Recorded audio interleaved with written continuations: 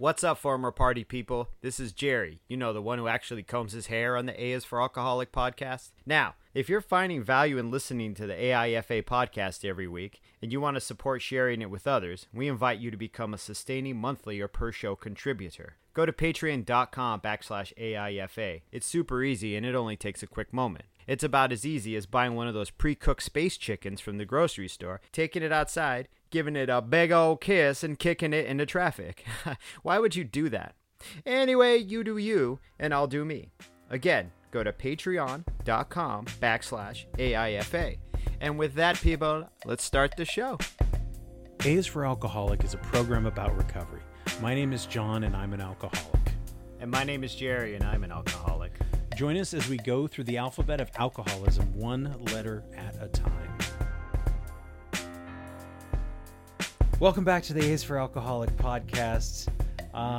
We are here. We were talking about clothes. We were talking about shirts. We were talking about running. And it reminded me of one of our sponsors, the Green Camel Press. Jerry's got his Green Camel Press t-shirt.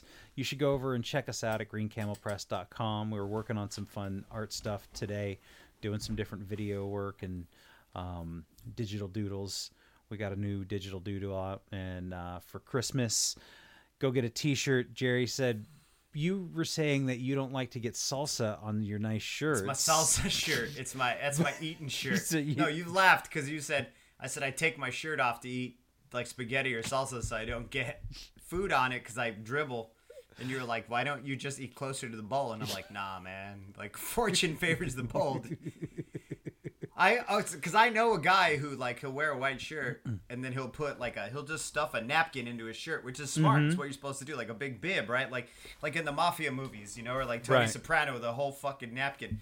But for some reason, I just can't bring myself to do it. Like, at work, You I'll take put your an shirt apron off? on. Oh, no. Okay. No, I have an apron I tattoo in. I'll wear the tattoo apron to eat if it's a nice shirt. Or I'll just tattoo in the apron all day too. But like, I just can't stick a napkin down I just never could do it. Like you can't. I don't know. You don't like it, or you don't. I'm like the way it feels. I feel like I look silly. Like, I personally look silly. Like, it's actually funny because this dude I work with that does it, I'm like, that works for you, dude.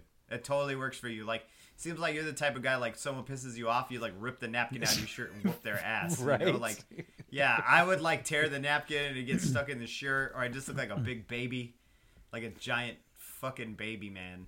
So That's what you think about, being tough with it. Like, you're enjoying your meal, you know, because like the mafia guys, these are men of passion. These are men of the senses. These are people who get fired up and they get, you know, they love their food and their wine and their women and their money. And so, like, you've got to get ready to whip that napkin off next time you go and beat somebody's ass. I guess. Or I'm a messy eater. Right, like, I'm just hunched over, like Joaquin Phoenix is the Joker, but I'm hunched over a bowl of like cream of wheat, just fucking mashing it up. Yeah, that's me.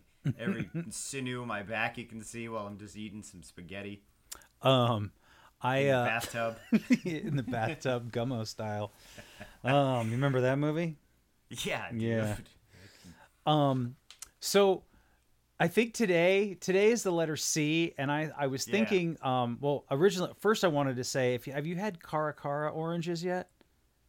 Yes. Speaking of C, they're really good. Like, I grabbed a couple the other day because I hadn't seen them and they were out. I guess they're in season. The Cara Navel oranges, they're a little more expensive in my Safeway, but I like them. Yeah, well, my fruit stand had them, and then I got some honey tangerines. But the Cara Cara oranges fruit stand are really fucking good. Urbanite, Sonoma Urbanite, fruit stand. Yeah, I go to the fruit stand. I call it Tony's because Tony's this Tony's this bro. Tony's like, yo, man, what's up? He'll always like hook me up with some grapes. Like, he'll put. He's a cool fruit stand he's guy. A cool fruit stand guy. And Tony, he's not like, hey, Johnny, I got the Palomarinus in for you. You're like the Pomodoro oranges. No, tomatoes. He'll be like, yo, man, what's up? I saw you running the other day, man. I need to get out there. I'm like, you can, Tony. And he's usually smoking cigarettes behind the fucking fruit stand. He's got the big puffy high tops on and his fucking shorts and his. But a lot of times he'll like put the grapes on the scale, and then he'll pick up a hunk of grapes out of his hand and then weigh it and then put them back in for me. Tony's cool, so he always hooks me up. He used to like slip chocolate bars and shit into my bag. He'd be like, "Here, man, have one of these." And I was like, "I can't take them anymore, Tony. I appreciate it, but I'm off the chocolate bars. I'm off. Got that diabetes." Well, Pretty close. Well, I don't know how close it was, but it was pretty goddamn Fuck, close. yeah. Speaking of which, I gotta go get a blood test on. Oh, did you go to the doctor? Yeah. Everything I'm okay? probably gonna go get. Yeah, I'm fine. I Okay. guess. Yeah. I mean, I gotta take my blood test. I was gonna do it tomorrow, but I have to fast for 8 hours. Oh, I'm okay. gonna Yeah. prep. I'll do it tomorrow night. Thursday night, I won't eat before I go to bed, and then wake up, drop the ladies off, and then go have them prick me, take my blood. They said my bilirubin levels were too high, but that was back in like 2017, 18, when I was like overweight, like way more overweight. What about your Paul Rubin levels? My bilirubin levels are just fine, dude. Well, that's good. Everything's fine. I mean, you'll see the blood. I'm sure if you're running and eating right, you'll be fine. Well, he was great in that movie Blow. He's been good in everything so far. I even liked him as Pee Wee Herman. I watched the new Pee Wee movie. I didn't watch I guess it. it's not new. It's been out for a couple years. He's hanging out with Joe Montega or whatever, the guy who played the werewolf on True Blood. Big, handsome, strong, strapping dude. He's like, the whole plot of the movie is Pee Wee Herman was invited to his birthday party. And so he goes and hangs out at his birthday party. I loved it. And then I tried to make Olive watch it, but Olive was like 7, and she's like, I don't give a fuck about this. And I was like, yeah, you wouldn't, would you? Yeah. All right, fine. Do you resenting my 8-year-old? Mm-hmm. Do you ever find it like, I don't know what it's like to have a kid, but you know, now that she's It's weird. yeah, now that she's Super weird. at this age where she's starting to like develop culture of her own and things like that. Do you find it that happens often where you say, hey, you really got to check this out, and then she's like, I don't like this, or All the time. I don't care. All the time. Is there anything that you've turned her on to or that she's excited She about? fucking likes the Ramones a lot. Okay. I've turned her on. She likes music. This kid's really musical. She's actually been playing those drums I got her for Christmas. She's really good at them. But yeah, like movies and stuff. Well, I told you about the time we had her watch E.T. and she said E.T. looked like poop. She's like, I'm not feeling Yes. this. E.T. looks like poop, Dad. It looks like wet poop. Gross. I watched E.T. I cried. I cried when we watched it this last time, a couple years ago.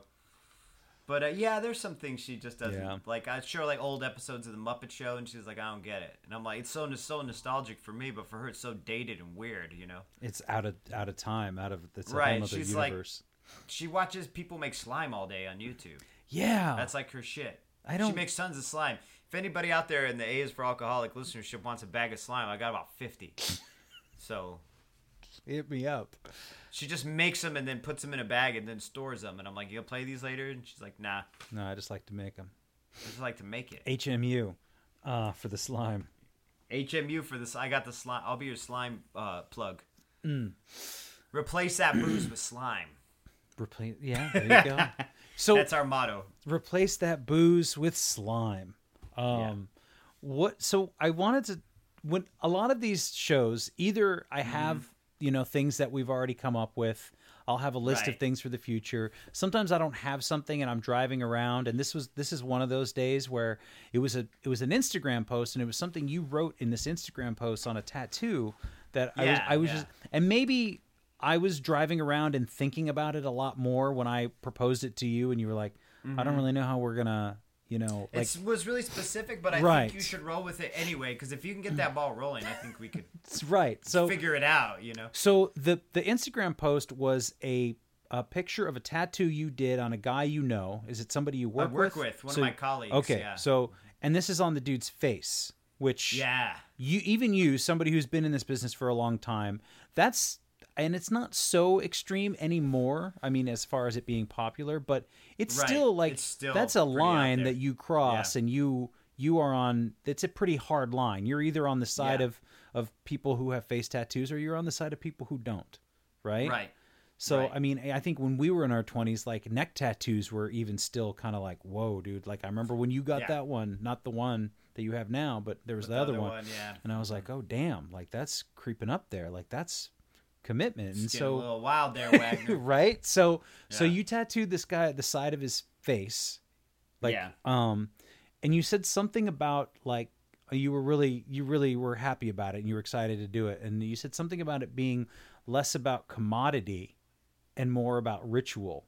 And I was Right. wondering, I mean, I don't know what the reason behind his tattoo was. He's a really religious. Well, he's not religious. He's a real spiritual guy, and he subscribes a lot to a lot of the Eastern philosophies. But he does kind of similar to what we do with AA, in that he kind of it picks and chooses aspects of it that work for him. You know what I mean? Mm-hmm. So this is actually a symbol of Shiva. It's like a trident of Shiva, and then that center symbol on it is a what they call an enso. It's this Buddhist symbol where it's a circle that you pull this circle with a horsehair brush, like a calligraphy brush, right? So doing that circle is this moment of meditation. It's like doing meditation through calligraphy. And so he mixed them both kind of together, I guess. But what I had written was, in these moments, it's these moments that I get nearer to the act of tattooing as a pure act of expression and ritual. I'm farther from tattooing as a commodity and a product of commerce. Okay. So, when I read that, and then I was driving around, and I just love this idea of commodity versus ritual. And or at least how something like tattooing or basically anything, right? So you take this guy, you're doing this tattoo, and like this is something that's not only intimate to him and personal to him, but it's also something that he's proclaiming very loudly Yes, on the side of his face. Like this is something this is real commitment.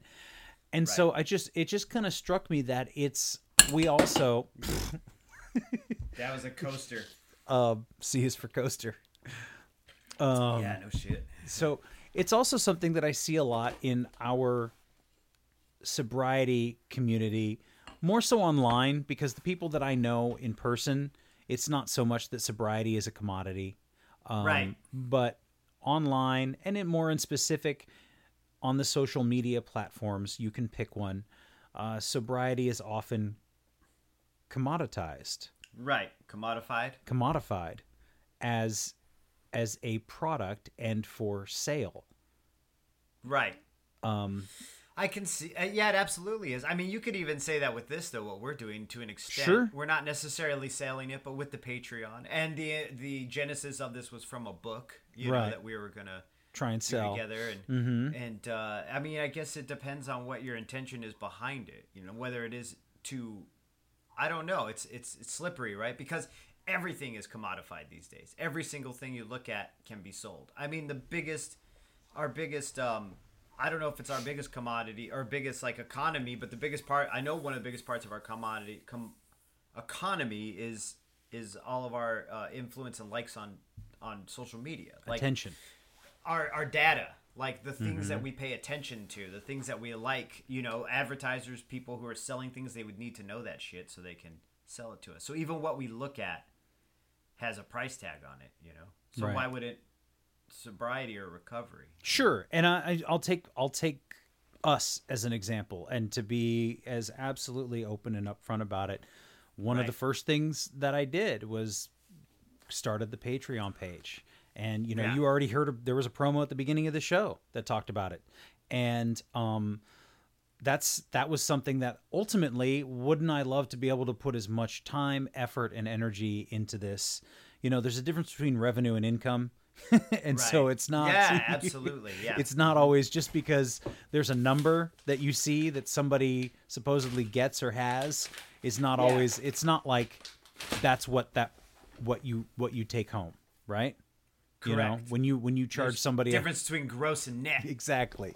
So, but I mean, part of it was, wouldn't it be great if I was able to, if we could do this thing and do it full time? Like if this was my full-time job to sit here and talk with you and explore these ideas and do more sobriety related, recovery related stuff, I would love to.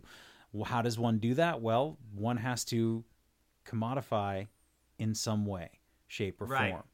But I think what we're looking at, or what I assume you're getting at, is our opinions on the disingenuous nature of some of these things. Yes. But then where do I sit where I go, are we less disingenuous? I mean, I feel like I'm being very genuine. I feel like my intention has always been to help people and just talk to you. And I'm like, well, if someone listens to us talk, that's great. They don't have to give me any money. Like there's no presumptive thing there where I'm like, conditionally, you need to give me money to hear the fucking pearls of wisdom that are dropping out of my mouth. You know what I'm saying? But then I see that shit on Instagram, and you had sent me a link to that one lady on a meme page, and you're like, who is this? And I'm like, I don't know. And then I read her thing, and she was like has her own philosophy on addiction and sobriety and recovery and stuff. And I mean, if that's what works for her, that's what works for her. But then she's trying to sell it too. Like, hey, if you give me some money, I'll teach you how to not be a fucking Drunk. fall down drunk anymore. You know, like. And I also. And then again, where is it? Where you know. I don't know. 12-step has to take care of itself, right? So there's some mild commodification of it. I mean, there is the 11th tradition that says, like, there's no press or radio or anything about it. But, I mean, there's still... They give away the literature, but they also sell the literature, too. Do you know what I mean? Like, Sure. It's not even about the dues that you... They're not even a due. It's not the donation you throw in. That's helpful. That's helpful for the actual group itself because each group works on its own. But, you know, there is a big office that sells things and... And through donations probably stays open as well, I imagine. But, I mean... So we live in a fucking society where you need money to make things work. I get that. Sucks. I get that. And I try to do, yeah, it sucks. We live in a society that needs money and it sucks. Yeah. And here I am. I sound like a boomer. I sound like an old man. I feel like an old man when I say that shit because the idealistic part of me is like, I don't want that. What can I do to make that not happen? But, you know. So I just love this idea that you were doing something that you do for a living that oftentimes can be very humdrum, to say the least. Right. And that I got that too much of that soul of an artist, man. You do. It's a hard... Let me fly. Hey. Let me fly. Spread your wings, Jerry. I'm telling Spread my wings, you'll have that dude. 9-minute mile in no time by this summer. Bam, dude. I hope so. But I just love the idea of it as a ritual. And so I think that being able to do that in that moment is really important. And it helps to kind of, I imagine, I wasn't there, but I imagine I'm not right. you, that there's a certain level of pride and fulfillment that you get in those moments. It was definitely a hit of dopamine. It made me feel good. It made me, especially this guy who I work with, who he gets tattooed by some of the big names in my industry. You know, he gets tattooed by some very talented people, and he seeks them out. He'll go to Europe to get tattooed by someone, you know, and then he's like, well, I'm going to India. I want to get in the Ganges River, but I want this tattoo first, and I want it healed up because I don't want to get in that nasty water and die, you know, from having this open tattoo. Will you do it for me? Do you have time? And I'm like, yeah, it was kind of a spur of the moment thing, but it was also a thing that he had been thinking about for months, you know? And I could have just been the only dude who had time, but it didn't matter. I mean, and even while we were tattooing, it wasn't like this ritualistic thing where we're burning incense and touching our chakras and shit. And I mean, we're like fucking around and dicking around and laughing and stuff. But that, to me, that's the ritual of that art form, you know? It's like, there's a lot of casualness to it, you know, that I've always really liked a lot. Sure. I don't know. Ritual's a funny thing, man. I guess not that something can't be commodified, right. Or that, and I'm a firm believer that certain things like investing money in things, in time, in programs, in things that are going to better you, things like school or anything like that, like making that investment is really important. Because if somebody just said, like if it was a class or something like that, and like, yeah, you don't have to pay for this, you're less inclined to try. Now, right. I don't know that getting sober and recovery needs to be put in the same vein, and that I honestly think that there's the bitch of it, right? Yeah, keep going though. Sorry. I don't know that it needs to be in the same vein, and I'm certainly not trying to sell any program, but I feel like there's a certain level of investment, and you go like, I'm invested, so I'm going to be committed. And right. I didn't come up that way. Like in the last, you know, my recovery was not like that. There was nobody asked. And when you're all fucked up and you're drunk and you're, you know, trying to figure it out, the last thing you want, and a lot of it comes from not trusting people. So if somebody says, hey, give me money, I'm not going to trust them. You know what I mean? No, not at all. Not at all. If dues were necessary in this in AA, in the 12-step program we're in, if dues were necessary, I wouldn't have gone. Yeah. Because I would have thought it was a scam. I still sometimes think it's a scam, dude. Like, I'm like, what do you want? Why are you being so nice to me? Right. Are you genuinely happy to see me, or is there something you want from me? Like, almost every time.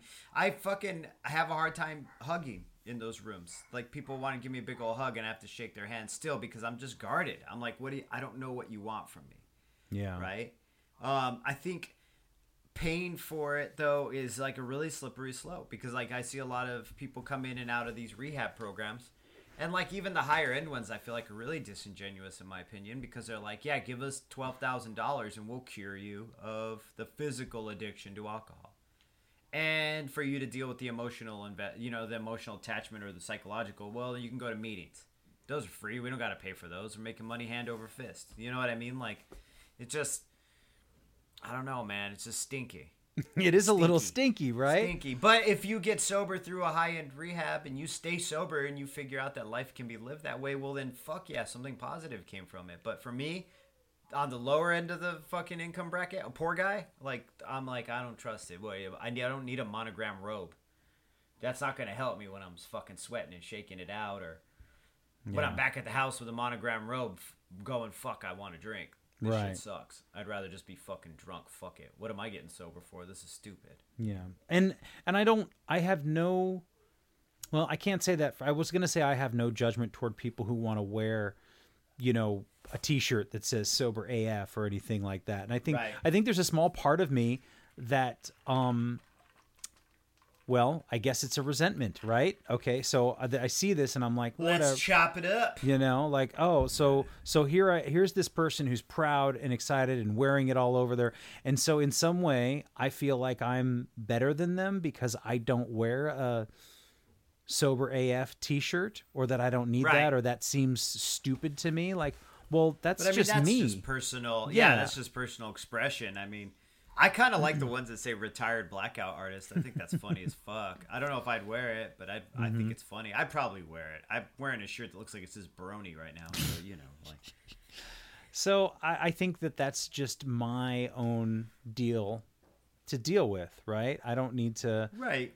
I carry a fucking coin in my pocket that lets me know. So why not taking it one step further? And again, I am a part of a group that holds anonymity very highly, and so that's we don't advertise, right? And so that's kind of a slippery slope too. Like, hey, I'm anonymous, but I see people out in public, or I want to talk about it because I know that the things I have to say might be able to help somebody.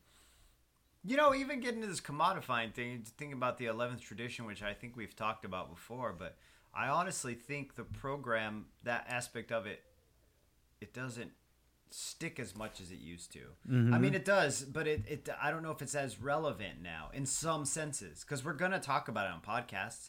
People are going to talk about it on podcasts. They're going to talk about it to their friends. They're going to talk about it. Do you know what I mean? Like, it's going to be portrayed in the media regardless of what there's the general policy of AA is, but I don't know. Like, once you start fucking with the literature though and trying to change it, man, people get pissed off. They don't like, but everybody has their own way of approaching it. Like, that's why I don't really fuck around with these meme pages too much on the Instagram. I kind of get annoyed and stop following them because they're so rigid. So rigid. And I'm like, it sounds like you're being just as bad as when you were fucking drunk, but now you're sober with all these rules. And you know what I'm saying? And if that works for you, that's great. But don't put that fucking evil on me, Ricky Bobby. Right. Put that evil on me, dude. And if we're gonna be honest about it, some of that shit's a little sexist. You know what I mean? Like, and we were talking about this the other day, and then you were like, "What about this?" And then I was like, "Yeah." I'm like, you know what? Sometimes the literature is a little sexist. It's outdated. And I know this is some hard shit. Like, I don't even know we should be banging on this shit in this podcast to get some email from someone that's just like, fuck you guys for talking about, or whatever, Right. But whatever. Ideas change. People change. The whole program is designed for us to take these suggestions and work with them the way we can. Right.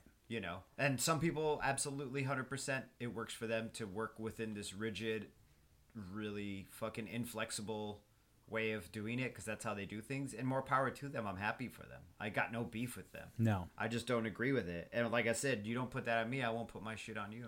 I won't put my go to a meeting once every 10 days, no sponsor having ass You know what I mean? Everybody's like, well, that guy's on the edge of a relapse. And I'm like, maybe. I don't know. I'm just doing me. It's one day at a time, right? So I'm doing me one day at a time. And right now, as I sit, I feel great. So living on the edge, you can't. Right, living on the edge. That's me. I'm like Steven Tyler's daughter, bungee jumping on that video. That wasn't Steven Tyler's daughter, but I can't remember who that was. I don't know. Who was Alicia Silverstone? Yeah, but she bungee jumps off the. Yeah, that's me. Bungee jumping off the freeway overpass, flipping the bird, being like, "I'm not doing your program the way you do it."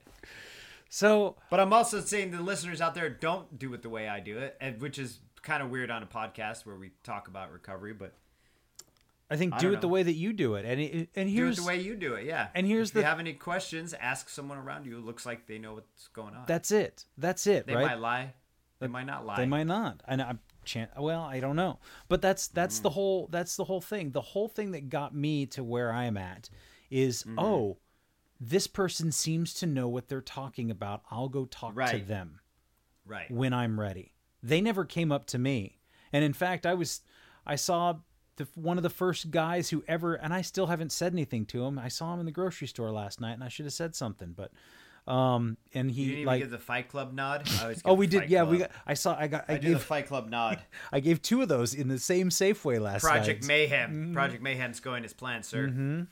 And he was one of the first dudes who came up to me and gave me his business card, and I was immediately like, "Who the fuck do you think you are? I don't need your help." I didn't say this out loud, but that was what I thought.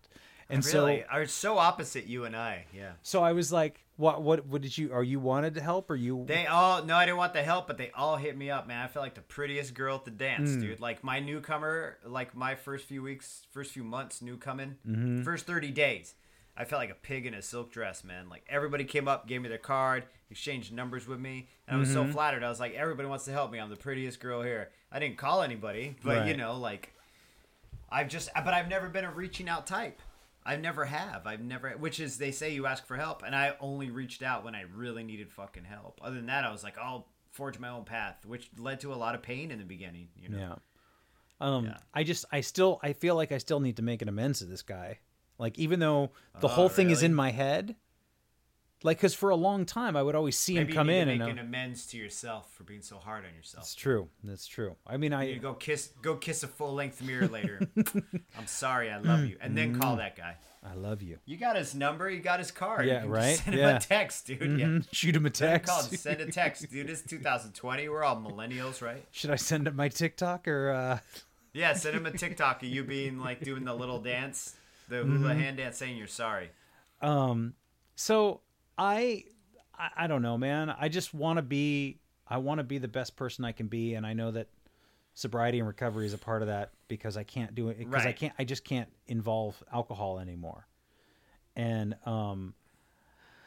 it doesn't have to all be about recovery and sobriety, but like, that's the bottom line. That's where it starts. And it has to be genuine. It has to be honest. It has to be from some real place. And so I guess I just get a little bothered when people are like, oh, buy this or buy that or whatever. Oh, no, I don't like it either. But some of it I like, some of it I don't like. I think the art aspect of it always appeals to me because I'm an artist. I don't know if anybody knows that. So whenever I see the T-shirts or like something like that, I'm like, that's pretty creative. I don't know the idea behind it, and I try to read the website or whatever, but there's so much information out there in the world that I get really overwhelmed with it. I'm more along the lines of the quick cash grab that's like, buy my book. I'm a young person who can teach you how to be sober. And I'm like, I don't know about that, but, but if it helps, it helps. But if it helps, it helps. I know that I heard this one guy talking about, and he was talking about his T-shirt, and he was talking about how, and I don't remember exactly what it was, if it was a sober AF T-shirt or something like that, but it was something about that. And he was like talking about how good it made him feel to wear it, and how proud he was that he had accomplished this. And like, so I would never want to take that away from anybody because of my petty, narrow-minded fucking view of things, of whatever sort of wannabe superiority I think that I have, because I don't want to wear a T-shirt. I don't want to shout it from the rooftops that I don't get fucked up no more. But I'm gonna put a podcast out. I'm still kind of a piece of shit, but I'm not a drunk piece of shit. Yeah, we do put a podcast out that goes around the world. Which then, it goes around Yeah. right? There's So like, yeah, who the like you fuck said, do there's I some think- guy in Shanghai or something listening to these two guys going, God, these fucking dudes. right? So Yeah. who the fuck do I think I am? Right. Exactly. I mean, I hashtag sober artist, sober tattooer, Mm-hmm. but I also hashtag that because I want other sober tattooers to see it, or other sober artists, Right.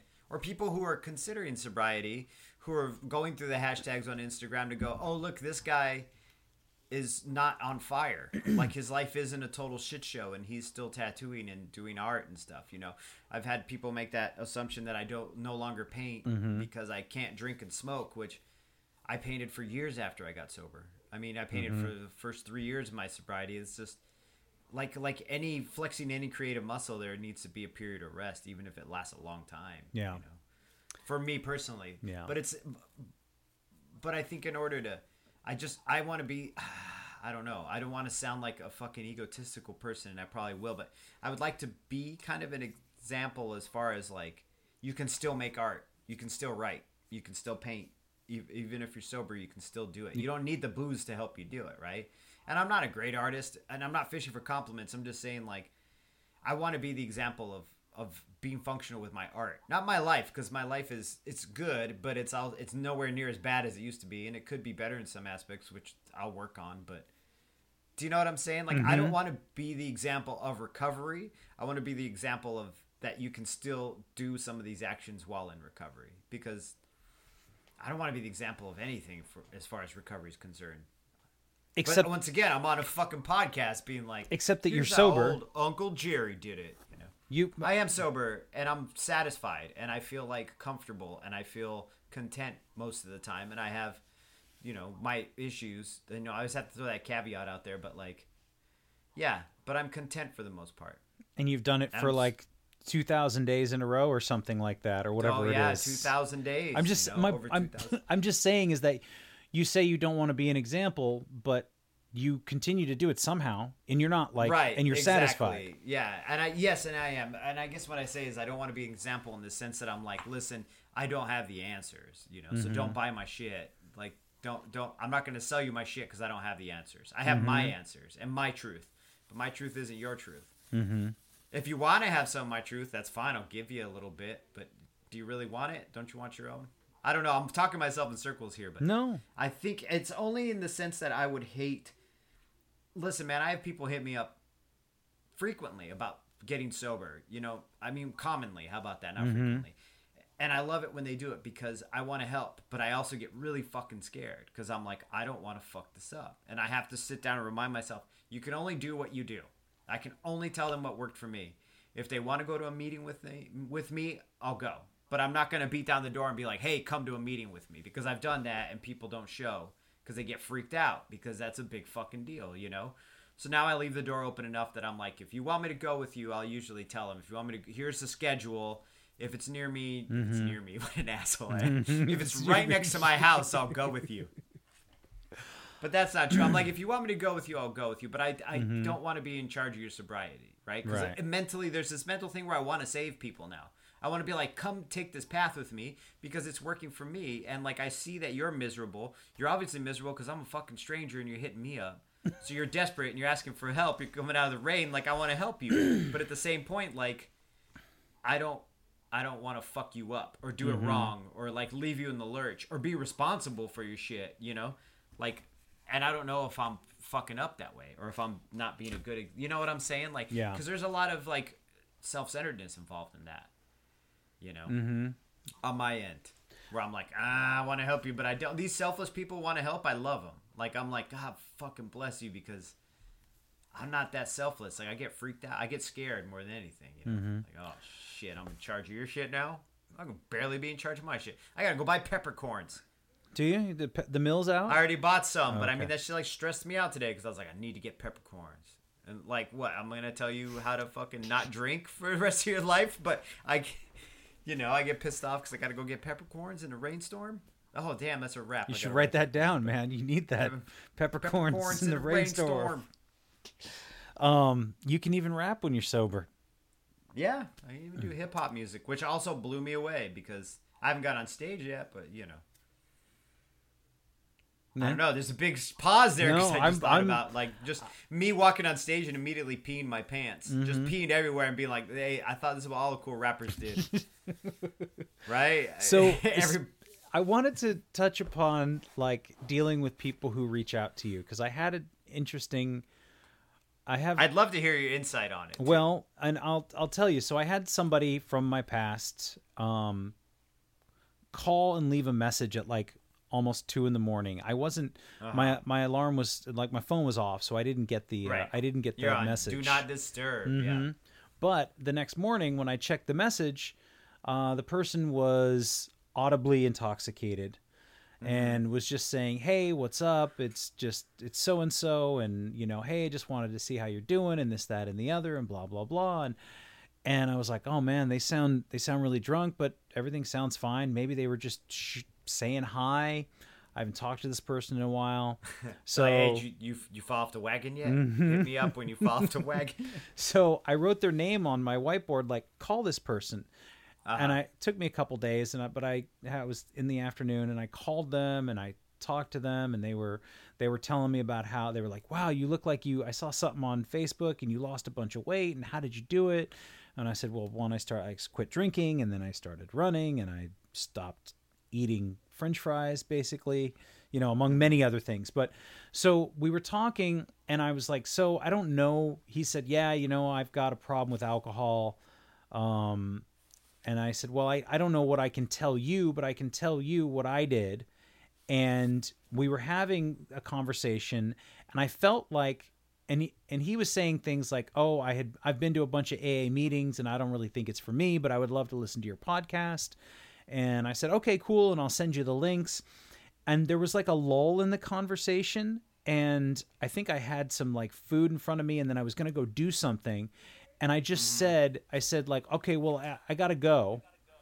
And I felt kind of bad, like I had cut him off or something, but it just felt like, and then I sent him a text message with like a link to the podcast. And I said, "Hey man, if you ever want to talk again, and you can call me tomorrow before I go to work at 3, so on and so forth." And I didn't hear anything from the guy.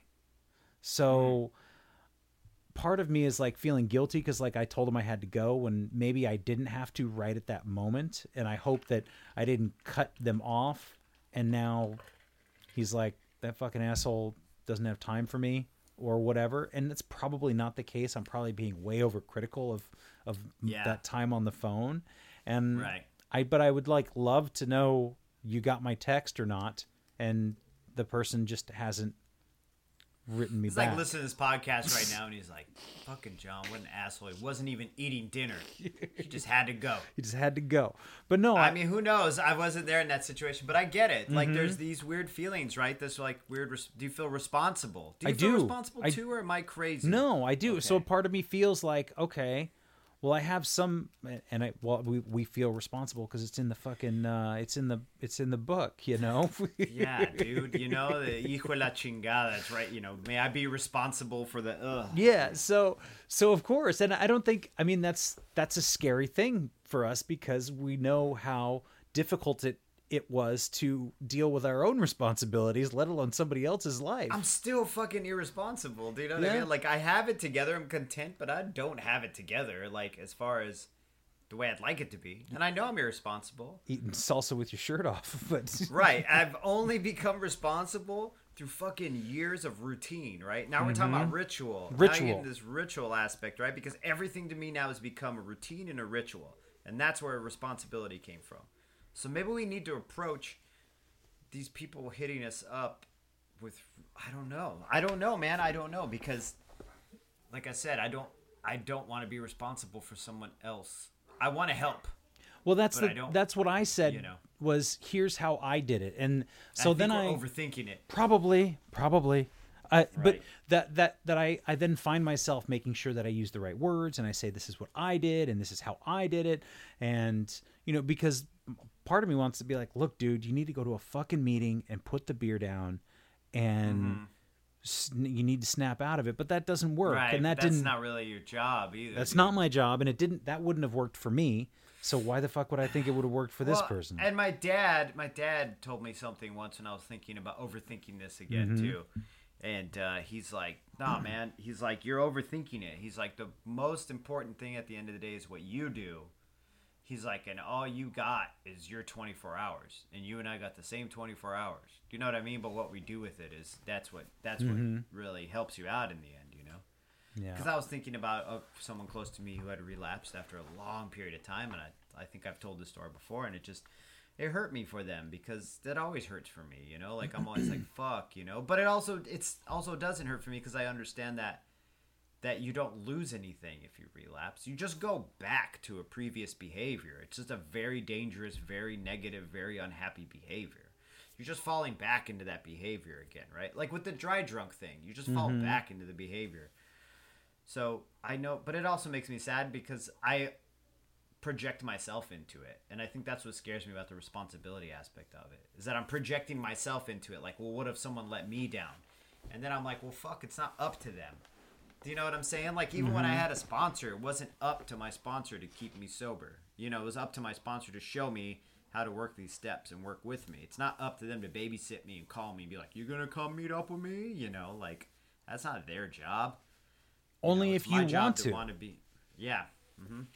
So I think, yeah. But I love the idea of the ritualistic aspect of tattooing, of even the things that keep me sober, whether it be there's a definite conscious thought going on there, you know. Absolutely. I wake up, I write, try to get some sort of exercise in there and do all these things. I have been trying the different meditation practices these days. I've been doing the Wim Hof breathing thing that I was telling you about. Yeah, you sent me links. I haven't opened them yet. Yeah, send me a link. I won't look at it. I'm skeptical. Jerry, I don't know when I'm gonna find the time. You know, I just listened to this podcast about this woman who spent a year in Mensa. That was way more important than fire breathing. How was it for her? It was awful. You should. I'll send you a link. Don't listen to it. I won't listen to it. It's awful. Apparently, Mensa's like a lot of people. No, I don't want it. From her perspective as a reporter, Mensa is very right wing and like kind of a little gross. Huh. But once again, any Mensa members out there, I'm sorry. I've never been to a Mensa meeting. I didn't pass. I never took the standardized test for it. I don't care, honestly. Yeah. Yeah. But this Wim Hof dude, I'll check him out. He's the dude's Song of Fire and Ice or something. Yeah, basically, he wants you to take ice cold showers. No, see already, you're losing me here, man. But I that's been a hugely important thing for right? me. Not the cold showers, but rituals. Right. But I haven't got. I'll get there. I still like this morning. I stared at the knob, and while I was under the hot shower, and I just looked at it, and I thought about it for a little while, and I was like, nope, not today. No. Because you're not living your best life. You're fucking up by not taking cold ass showers. I mean, I've done that shit where I've been in a hot tub and then I get out, jump in the pool, and then jump back in the hot tub. I haven't done that. I mean, I haven't been near a pool hot tub combo sober yet, but I did a lot when I was drinking. I was like the hot tub king when I was drunk, but I got to do it sober now. I got to find like a hotel just that has a hot pool and a hot tub so I can do the back and forth, and then I'll be Wim Hof in it, dude. Wim Hof in it. Everybody Wang Chung, dude. That's my dude, Wang Chung. Wang Chung and Wim Hof. Everybody Wim Hof tonight. Yeah, just pool, hot tub, pool, hot tub, pool, hot tub, and then you ascend to the fucking cloud zone or whatever. To the Cloud Atlas, yes. The Cloud Atlas with Tom Hanks. So, but in all seriousness, I didn't really like that movie. I tried to watch it. I tried to watch it too, but I couldn't finish it. I think it came out and I was still drinking. I think I watched it drunk and was like, fuck this noise. I fell asleep 3 times to World War Z because it came out when I was still drinking. And every time I'd watch it, I was shit-faced and just would fucking tap out. Yeah. But Cloud Atlas, I think, was another one. Ugh. But I think rituals are super important. Now I'm gonna steer this fucking wagon right back into the ruts. Not really. But I have my ritual. Yours is real spiritual. A little bit. It's getting you know more. What, man? I've run this weird course with my mom, and I realize I have way more in common with her than I ever did.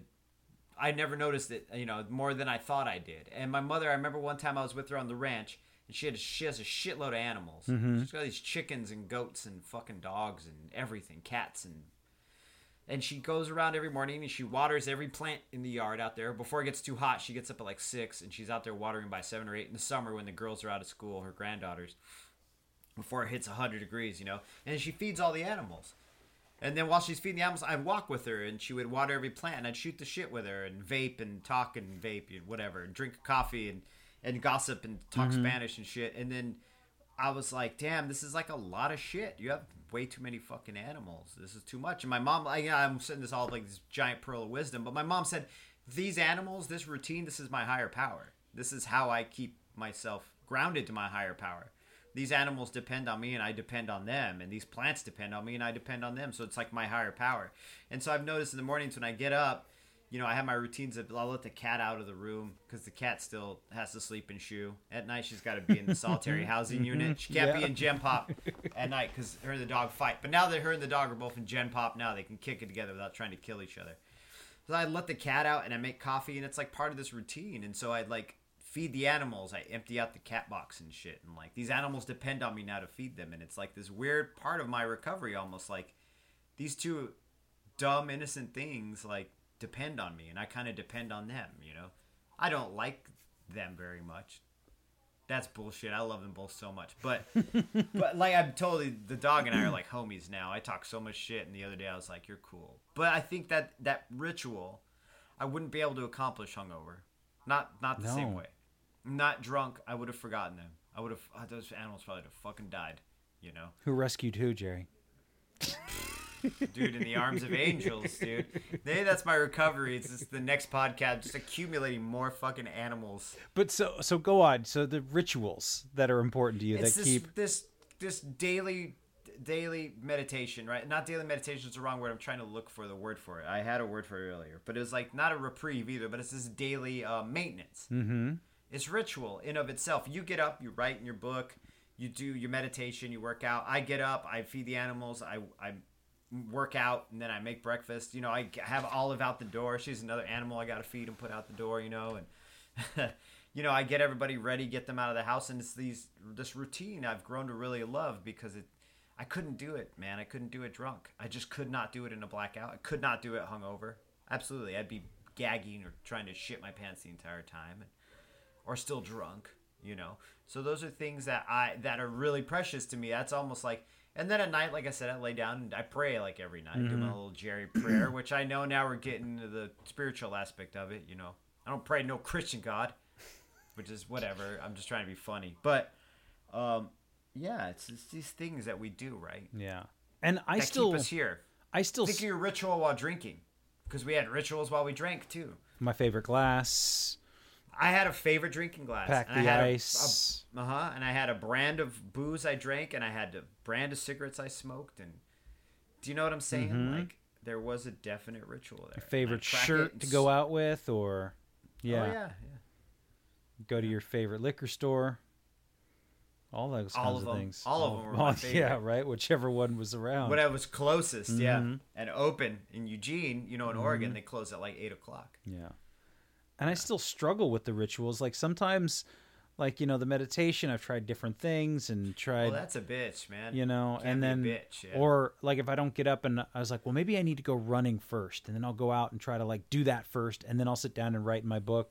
But then one day I went out running and I did some other stuff and I completely forgot to write in my journal until like almost the end of the night. And I was like, holy shit. Yeah, but... Like, right. What the fuck? And it freaked me out. And I was like, you don't ever forget that. How did you forget that? Well, hang on. We need to make sure that we don't forget this again because this is important. And so it was a good reminder of what's important. Right.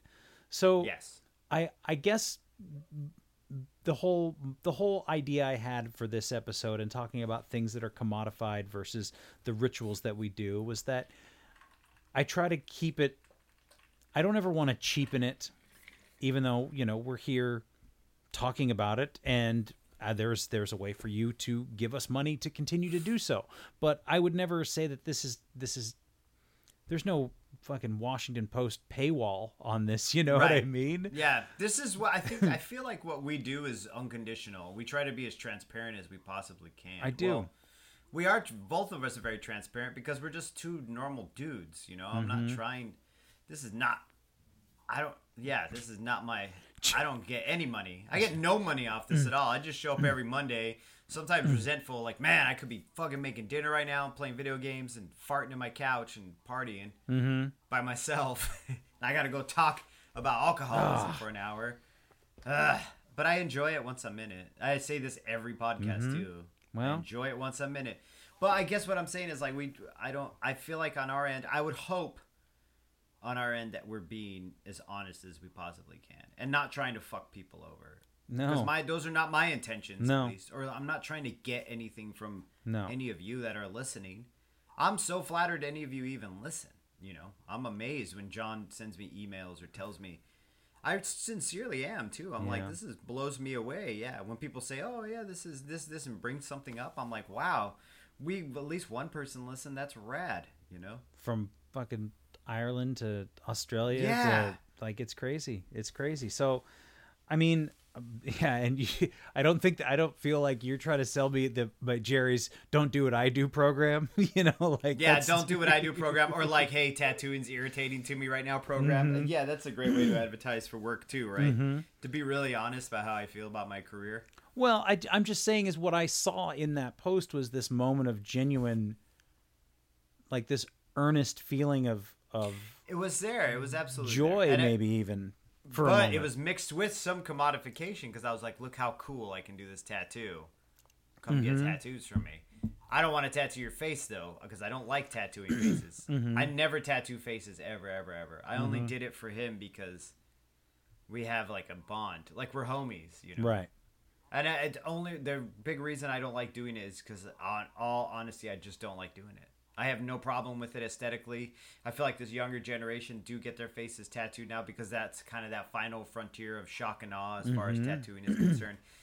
As a lot of the younger kids that come in actually that want to start getting really tattooed or really want to present themselves as a tattooed person, they always start with their hands and their fingers, and they work backwards now instead of on the way down, which is fine. You know, the fucking internet's out there. The internet's out there. There's nothing you can do now to fucking scare the normies. You know, you're only scaring boomers. You're not scaring my Generation X ass. Tattoo your goddamn face. I do not care. I'm not even mad at you for it. You don't have to earn it. No. Fuck you. I don't care. That's how I shock you. Fuck you. I don't care. I don't want to. Fuck you. I don't care. I don't give a shit. I'm not shocked. Yeah. Yeah. So I guess the best thing is to honestly be as true to yourself as you can. Right. And if you have something to say and you have something of value that you can sell, whether it be your time, your energy, your thoughts, your words, then please. I mean, I think that everybody should be paid for their time and their effort and their energy adequately. I don't think that there's anybody, giving shit away for free just because, oh, well, you're an artist, Jerry. You like drawing. Why don't you just draw this for the exposure? Exposure. I'll pay you 1 million exposure bucks. I'm like, thank you. Yeah. You know what, though? But to that extent, I feel like I just feel like it's really fucked up to take advantage of vulnerable people. And I feel like a lot of people, if not all of them, in recovery are vulnerable to some extent. I feel like everybody's vulnerable, but I feel like people in recovery are more vulnerable. Yes. In their own way, And so I feel like taking advantage of those people is really fucked up. It's like kicking a person when they're down, So I don't fuck with that shit. I might buy your Retired Blackout artist t-shirt because I think it's funny as fuck, though. But I'm definitely not going to Passages Malibu or whatever. So, and I just, yeah, man. I mean, wear what you want, be who you want, share your sobriety how you want. Like, I don't think that either Jerry and I have any problem with really anything anybody wants to sell, t-shirts, jewelry, etc. But it doesn't bug me. If some of it's corny, like you said, I'm like, yo, nice Monster Energy drink, bro. But then again, I drank those and I got sober too. Exactly, right? But I'm in no place to judge, I guess I still do, but but I have no place. I do it internally, real deep in my head. I do it. Yeah, so back in the resentment factory somewhere back right, there. Right, it's more a fashion faux pas than anything else. I'm just like, yo, that shirt does not match them pants, dog. You look ridiculous. Right. Yeah. So I guess, and it's intention because I've met people who do these things and people are excited to share. And it's more, again, you and I came through this program where it's like, don't really talk about it, man. Keep to yourself, attraction rather than promotion. And then so Right. it kind of rubs us the wrong way when somebody's promoting something, and then somebody's promoting it because they're saying, hey, I want to share this with the world, that I'm proud of this. And this is something that's really important to me, and it's saved my life. And why shouldn't I? And if you want to know where I got this shirt, you should go talk to my friend fucking Tony and or whoever. You know what I mean? And so like, that's fine too. And there's a whole bunch of people out there who are probably digging that shit. And, you know, we're probably going to look back on this, this episode in like a year when we have our t-shirts for sale and go, we should probably take that one down, huh? Right. So I guess They'll just make t-shirts just say, this is my spaghetti eating shirt. this is, or like the Fugazi shirts, this is not an A is for Alcoholic shirt. Like, sure. Yeah. That's pretty funny. Actually. It's my spaghetti eating shirt, and just make it all stained. This is my salsa shirt. And it's white. So, eating salsa sober. So I guess it just was something that struck me, and I just wanted to talk to you about it, which is what we it do. was actually this. We fucking squoze some juice from this stone. Mm-hmm. Oh, I was like really curious what we were gonna squeeze from it. And we got something out of it. I do have one other thing I wanted to share with you. The story this last week. And I'm in a bit of I've heard from both sides, and I'm in a bit of a moral quandary here. Mm-hmm. Not that I can, well, I guess I could probably fix it if I needed to, but, so I was doing a little bit of shopping. I don't have a lot of money, but I needed to get some new clothes because I don't fit into all the stuff. There's my humble brag for the day. You know, a lot of my clothes are big, right? But I've also been cheap and haven't bought a lot of new shit. So I'm going to the thrift store and I'm going through Goodwill, and it's kind of cold here. So I wanted to get a sweater. So I'm flipping through the sweaters, and I find this brown sweater, looks pretty cool. And I'm like, oh, what's this hoodie? And I pull this hoodie off the rack, and in the pocket of the hoodie is $8. And I go, fucking Nice. A, man, $8. Boom. It's going in my pocket. It's going to pay for this, this sweater that I got and this book. Sweater just paid for itself. Exactly. So then I talked to one person about this, and they were like, you didn't give the $8 to the Goodwill? And I was like, and I talked to somebody else, and they're like, score, man, $8 is yours. So should I have given the $8 to the Goodwill? Because like, shouldn't the person who was going through the clothes at the Goodwill have checked the pockets Right. before it went on the rack? Mm-hmm. That's your $8. Is it? Okay. Yeah. Well, I mean, I gave it back to If them. you feel that bad about it, they give it back. take $8 of your own dollars and buy something additionally, and then you'll have returned the $8 in good faith. Right. No. Yeah, take $8 more and go buy a nice short sleeve shirt or something. Yeah, I don't feel too there. bad about it, but it was just Yeah, like, then because move on. I rarely, I rarely find money. So I was like, literally, yeah, it's like $8 in a pocket. I mean, to the victor goes the spoils, right? right. Yeah. Which is funny because then I went to the next place and I had a couple of old Western shirts that I bought at your wedding in 2009, which don't fit me at all. And I ended up trading them in for another shirt that I wanted. And I would definitely check the pockets of my shirts to make sure there wasn't any fucking money from 2009. Of course. You learned a lesson from that other person's folly of $8. So, I mean, I can see the point where someone's like, "Oh, you should have returned it," but I'd be like, "Nah, fuck you, no. I love you, but fuck you, whoever you are." No, not fuck you to that person. I'm saying this is my imaginary conversation. I don't need to explain comedy. Yeah, hypothetically, I don't need to explain comedy. I got gold. I'm fine. You're great. You don't. Yeah, I would have kept that $8. Absolutely. Yeah. So I did. Yeah. I need to get some more Western shirts, by the way, now that you brought it up. Because none of mine fit either. And I've taken them in so many times. I've sewed them up so many times that I'm like, this shit is falling apart. Well, that double XL Guayabera that we wore at your wedding, like I still have that. I still have mine too. But what do I do with my fat guy cool? It's a cool Guayabera, but what do I do with my fat guy Guayabera? It's huge on me. It doesn't. What do I do with that? I don't know. I have a large. I don't even know what to do with that. I guess I could take it in, but then I'm like, you're gonna spend $30 to get it tailored. Yeah, get my French silk wedding shirt, whatever. So I think that I'll just keep it, give it to Olive's husband or wife or whatever. Here you go. You should get married in this. Get married in this young man or young woman or young them. I don't know. I don't. So I good conversation, commodity.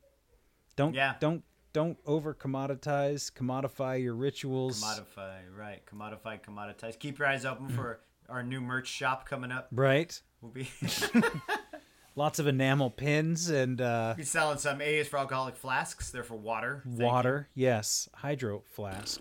That's so gross. I felt gross saying that. Yeah. Yeah, hydro flask. That's better. Yeah, I think it's funny that they use the word flask for a water bottle too. They have, you know. Well, isn't a water bottle is a flask though? Someone asked me if this was a hydro flask. Nobody can see it, but I'm showing it to you on camera. But I got it for my birthday, so they're like, "Oh, trendy." I'm like, "No, I just like lots of water." Yeah, hydration is trendy. Is it trendy to stay hydrated, sir? Well, put a face tattoo on me and platform heels. 'Cause I'm out the door. There you go. There you have it. Well, thank you guys for right. listening. Jerry, thanks again for talking. Yeah, man. We'll do this again next week. Please, if you have any questions, comments, give us a shout out. Say hello. Write us. Word. Where you, Yeah. especially you international people, I would love to hear from you. Yeah. Thanks again for listening. Our music, as always, is by Neglect. You can find more of his stuff at neglect.bandcamp.com. And you can find us on all social media platforms that matter: Instagram, Facebook, and Twitter. And you can reach us at aisforalcoholic@gmail.com. Talk to you later. Yeah.